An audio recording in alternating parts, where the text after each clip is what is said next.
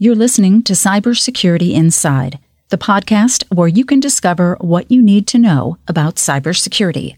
To learn more, visit us at cybersecurityinside.com.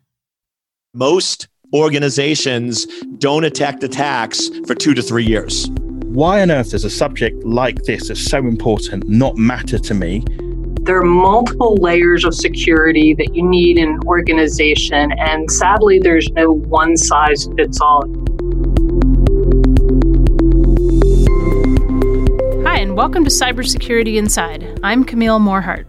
Today on the podcast, we're doing something a little different. It's a round robin. We're going to feature conversations with 3 panelists from this year's RSA conference. And they spoke on a panel called All Hands on Deck, a whole society approach for cybersecurity. One of the panelists you'll recognize, my co-host, Tom Garrison. He was also joined by Anshul Gupta from Microsoft and Dr. Diane Janicek from the National Security Agency. We're going to first hear from Anshul Gupta.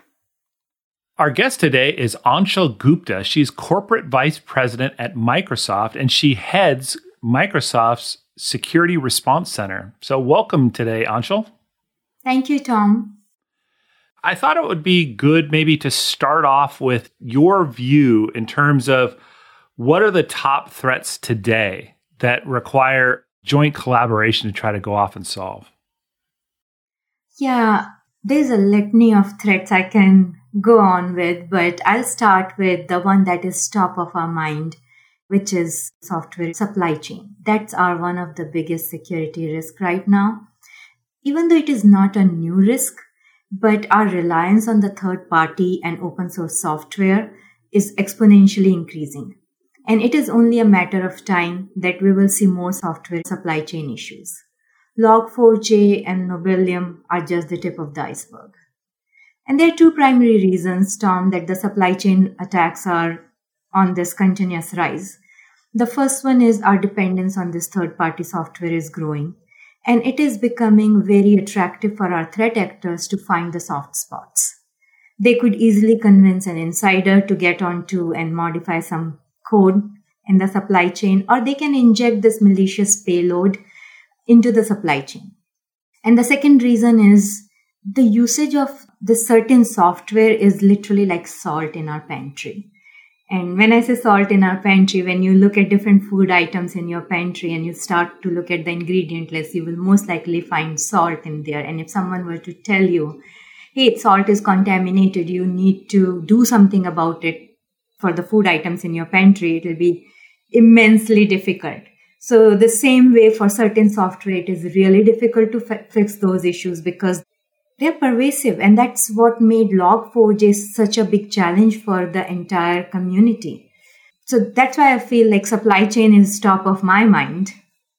So what are some of the joint goals that we can establish to work toward this whole of society approach for cybersecurity? Yeah, I think we cannot think about security in a silo. We need to think about partnerships, and that we have to make our ecosystem safer. It cannot be like, what can I do for myself? It has to be a close partnership with our security research community, with the security industry, with government agencies, like all of us coming together. I'll take one example that is again top of my mind. As we saw with the war in Ukraine, it is a hybrid attack approach that Russia is using. There are nation-state threat actors who are conducting these intrusions on the software side. And then there is kinetic military action going on land, air, and sea. And they are doing this in tandem. Now, Microsoft worked very closely with Ukraine cybersecurity agencies and their local enterprises, the private sector, to look at the TTPs, the tactics, techniques, and procedures that are used by these threat actors to do a timeline map of how these threats are unfolding. And it was really good to see that timeline map. And it was also really helpful to do this partnership, because without this partnership, we wouldn't have gotten this end-to-end view that we were able to get. And I think that we have to continue to evolve this partnership globally, because that is the only way we can defend these threats. let's also not penalize the people for sharing a breach of their system. We need to shift the culture from blame to community support. When we support organizations to be forthcoming with their experience, we get better insights. We are able to help identify supply chain risks sooner. And one example that comes to my mind for us is Nobelium attacks. When we were seeing this in our network, we were sharing intels and IOCs from our own experience through numerous blogs. And it was very helpful for the larger industry because they could use this information and see if they were getting attacked in the network. So I believe sharing this information, becoming forthcoming is very helpful. Well, great. Thanks, Anshul. I think these are two really important aspects of what we need to talk about in terms of supply chain and in terms of how we all come together in the industry to promote more secure platforms. So thank you. Thank you, Tom and Kamal.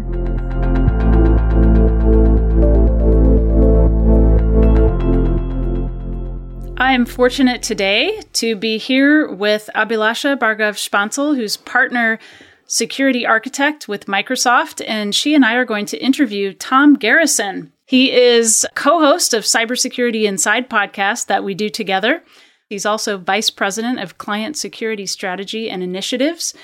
And he's also in charge of industry-wide initiatives and security research. Tom, first question for you is you actually are doing security, but from within a product division at Intel. So I'm curious your vision or your sense of the world in terms of what's actually happening with respect to cybersecurity. From my perspective, what I see is a sort of perfect storm that's happening around cybersecurity. One is that the technology of our devices is getting more and more and more complex. And the analogy I like to use with people is to think about, let's say, a 1980s automobile. And you could have your buddy down the street who's a garage mechanic work on your car, and they could, fix a carburetor or whatever needed to happen. That worked well in the 1980s, but if you have like a 2022 car today, if you open up the hood on one of those things, good luck trying to find anything. The technology is so much more complicated. And that same is true for our platforms, whether it be a client platform, a server platform, and the like. Couple that with the fact that we have devices now being used in ways that have never been envisioned before. Workers that are outside the four walls of the company. And so they are subject to whole different kinds of attacks. And then the third is that the state of the art in terms of security research and security attacks is significantly higher than it has ever been in the history of mankind. And so the combination of all three of those things all conspire to make the environment a very challenging one from a security standpoint. You talked about the complexity and the attack surface that is associated with it. What do we do with trusting a car which has all these bells and whistles? It's hard to interpret it. And what are the steps that one can take to build that trust and reliability that we need from these products? I think it first starts with a realization that we can't have third parties acting on behalf of the device makers. So in the case of, say, Intel silicon, Intel CPUs or wireless components or whatnot, we shouldn't be satisfied with third parties that are trying to interface in to say, is this device safe or not? I think we, as an industry, need to become more confident in that you need to talk directly with Intel to be able to say, is our technology working as expected? And the way that Intel and others should do that is through interfaces, so that we provide interfaces that are secure, that are trustworthy, that vendors can utilize through APIs or otherwise to be able to attest whether or not the devices can be trusted. And that hasn't really existed in a robust way in the past. And I think that's the real opportunity, is that if you're trying to figure out whether a device is safe, and the only person you're talking with is somebody who is trying to determine it themselves, as opposed to really deeply partnering with the technology providers, I think you probably aren't as safe as you could be. and if you were working with somebody who had partnerships that co-developed these solutions to be able to attest whether the device is really trustworthy. Because also the need to partner with so many different vendors, supply chain becomes such a critical aspect of it. So what are the things that we are doing with respect to creative, innovative solutions that allow us to build that trust across that entire set of partners or the supply chain? Yeah, as you point out, it is a complicated problem. And the reality is what we are trying to do at Intel is to take the first step, and that first step is around transparency.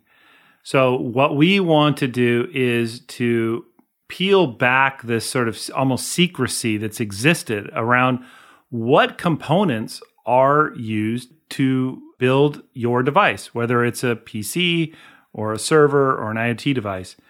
And we think with that transparency comes a level now of intelligence you can have around, okay, do I know what the state of those devices are in? And do I know what firmware versions they're running? Or do I know that the patches have all been applied that are appropriate for those devices? And furthermore, you can make other choices around, do I really want to have a device with maybe devices that come from parts of the world that you're concerned with? And so all of that comes together and allows and empowers customers to make intelligent decisions around their platforms and the state of the device, is it trustworthy or not, and how do I manage it over time? And am I smart about updates? Do I have a process around updating these machines on a regular basis? Those are all things that come with transparency. We think that's a great, healthy first step. What can users do to make themselves safer as we continue to enjoy the innovation and the various solutions that are out there? The most important thing that a customer or an end user can do is to be able to ask themselves the following question. Do I know if my machine has been fully updated from all the known vulnerabilities for my platform? And if you know the answer to that question, then that is a very healthy first step. By itself, it's not the end-all be-all to the answer of everything, because as we all know, the industry, this is a very, very complicated problem. But what I am saying is that while this doesn't fix everything, this is a very, very good first step. I want to ask you from, again, I'm interested in this product perspective that you have. So what are some of the things that you do besides checking that you're accounting for known vulnerabilities in incorporating any kinds of components or software? Mm-hmm. What other kinds of things should sort of world-class product divisions be doing? So there are lots of steps, as you can imagine. The first would be, how much are you investing yourself as a product division in security research? Not just relying on external researchers to find vulnerabilities in your platform, but with a deep understanding of your own product, your own architecture, the trade-offs that you've made. What you want to be able to do is stay in front of even external researchers, even ethical hackers. You want to be in front of them with your own development teams.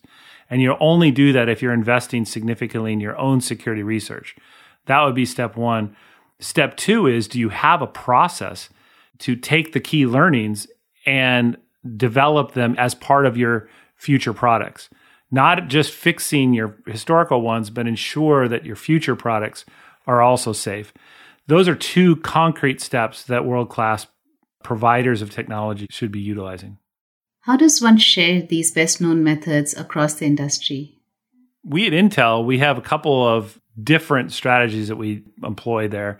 One is we have trusted relationships with some of the biggest players, whether they be cloud service providers on the server side or on the client side, large technology providers that we have very, very deep technical engagements with, and we share lots of information back and forth. Intel also participates in coordinated vulnerability disclosure, which means that we have a very, very rigorous process in terms of how we maintain confidentiality around vulnerabilities, and we don't talk about them until we need to with either a partner as we're developing a shared solution that requires both parties to do something, or we don't disclose it as just part of a public disclosure until we already have a mitigation. We also have, within Intel, we have a PSIRT team, Product Security Incident Response Team, and that PSIRT team engages with our partner PSIRT organizations, with Microsoft, with all the OEMs as well. And so there's a very robust relationship that exists there so that we can do that timely information sharing when it's appropriate. So, Tom, thank you so much for joining us today. It was really fun actually interviewing you with Abhilasha, who's also been a guest on our podcast in the past. Thanks again for your time. It was a pleasure.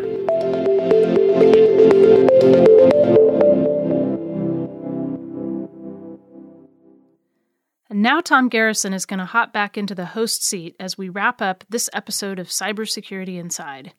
We featured panelists from the 2022 RSA conference. Our final conversation is with Dr. Diane Janicek.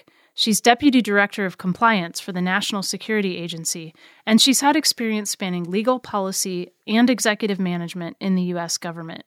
She's won numerous awards for security, including the 2022 Women in Cybersecurity Leader. I thought maybe we'd start off with something we've sort of mentioned in the past, maybe a little bit, but most people haven't really thought about it. And that's the use of artificial intelligence and use of that to attack somebody. And I wonder if you could just share some thoughts about how real is this threat and what can companies do to help alleviate that? So our adversaries have two intentions in mind. That is to make as much money as they can off of you or cause as much disruption as they can, or two of them together. And they're using adversarial AI where they'll come together, they'll understand where the sweet spots are to affect us and to cause the most amount of damage or harm or financial damage. So from an adversarial AI perspective, how do we respond to that? We have to recognize that our AI, which is phenomenal, or machine learning, uses lots of different data sets, and it depends upon the integrity of that data for the algorithms to actually work. If our adversaries are altering that data, recognizing that we're using certain models, our models will be incorrect. We won't even realize that our models are actually directing us to the wrong place. It's a double-edged sword, so we have to recognize what they're doing, how they're doing it, and be able to respond. From what we know so far, and it is still relatively early days for artificial intelligence, you call it adversarial artificial intelligence, is the nature of an attack different if it is an AI-based attack versus the more, I guess, traditional, old school of a human-generated attack? Well, absolutely, right? The velocity and the complexity or the sophistication of those attacks across multiple domains, across multiple platforms, can only occur usually with some sort of assistance. Cyber criminals, they'll work across any domain to achieve their end goal. And as a national security agency, one of our missions is help to protect and defend the United States of America as part of the Department of Defense and as a member of the intelligence community. What we need to ensure is if cyber criminals, the same way that if it was in a law enforcement side, was coming into your home and disrupting your daily life at home, if they're doing that through the digital network, you need to be assured that there is somebody hopefully watching that threat vector, stopping that threat vector, and stopping any type of activity, malicious activity that could come your way.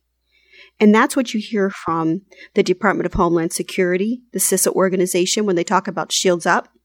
They're really trying to give a strong perimeter, a digital perimeter around the United States. Can I just interrupt and ask, does that include like critical infrastructure that's not necessarily government owned? So the way that we look at the critical infrastructure sectors is there's currently 16 of them. Critical infrastructure is infrastructure or sectors that our country is so dependent upon that if they were somehow degraded, we would all be impacted, right? Like the energy sector and the transportation sector. So currently 80% of the United States critical infrastructure and the telecommunications that underpins that is run by the private sector. So even if I get the A in 20%, which is the defense area, the telecommunications side, it's not good enough for the country. I mean, getting 20% is not even a D, right? It's an F. So even if I get an A, the country doesn't get the A. So what do you have to do to kind of raise the bar? It's giving the tools and the information, sharing what we know about vulnerabilities, sharing what we know about threat vectors, sharing what we know about adversarial attacks and with the emerging threats that are coming down the pike. If we can share that with the other 80%, in the healthcare sector, the financial sector, the energy sector, all 16 sectors, if we can share what we know, Americans as a whole can go to sleep knowing that their country is better protected. And I'm only doing that because I'm sharing the data that I know through the information that I've gathered. What that means is when we perform our signals intelligence mission, understanding what our adversaries are saying and doing and maybe plotting against the United States, or we're doing cybersecurity, defending the networks that for which we run sensitive data on. When I do that, I'm going to have access to a lot of data. I have to make sure that I protect that data, that I ensure that it's constitutional before I accept that data into the systems that we have, that we treat it properly, that we don't take data that's on U.S. persons and Americans. So we need to be able to do the signals intelligence mission and the cybersecurity mission while protecting the Constitution. And that's a very fine line in a world where it's completely data intense. So Diane, I'm wondering, what should Americans be asking of our government and actually of our industry as well, especially with this explosion of data collection around artificial intelligence when it comes to privacy and security? As Americans, what I would expect of big tech and your government is to work together. If I at the National Security Agency have information that can protect Americans, I should be sharing it. If the private sector has information about what's going on, what the particular vulnerabilities are, where they can see particular ransomware trends, to share that information. Don't be afraid of really partnering, because between the partnerships between state and local, the universities, the industry, the nonprofit, the government sector, if we can share that data, that's how we really have our shields up. That's how we come together and we're fortified together. I would expect, as an American, that your government is transparent with what it's doing, and you know that it's taking all efforts it possibly can to secure you in your home and your daily way of life, and that we are partnering with the best and the brightest across the private sector to make that happen. And I mean, what kind of demand should we have from the privacy perspective if we're talking about sharing data across government and industry? I would say that we should ask from our government and from the private sector to be transparent with what they're using the data for and to truly collaborate. Don't just say the word public-private partnerships. Actually understand what that means.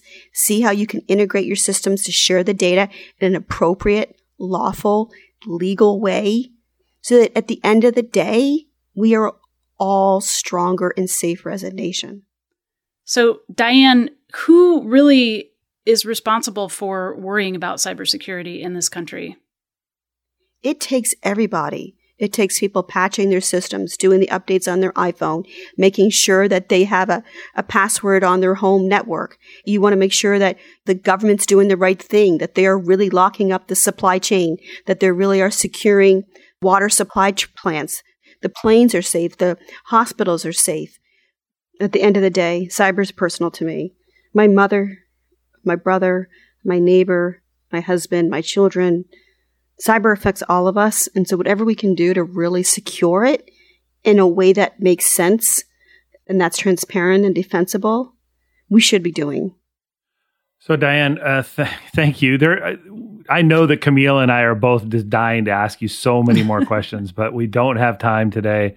But I do want to thank you so much for joining us, and we look forward to having a future conversation. Thank you, Tom. Thanks for joining us today for conversations focused on a whole society approach to cybersecurity. Anshul Gupta of Microsoft, Tom Garrison from Intel, and also my co-host of Cybersecurity Inside, and the NSA's Dr. Diane Janicek, speaking with us on this topic as panelists at the 2022 RSA conference. Stay tuned for the next episode of Cybersecurity Inside.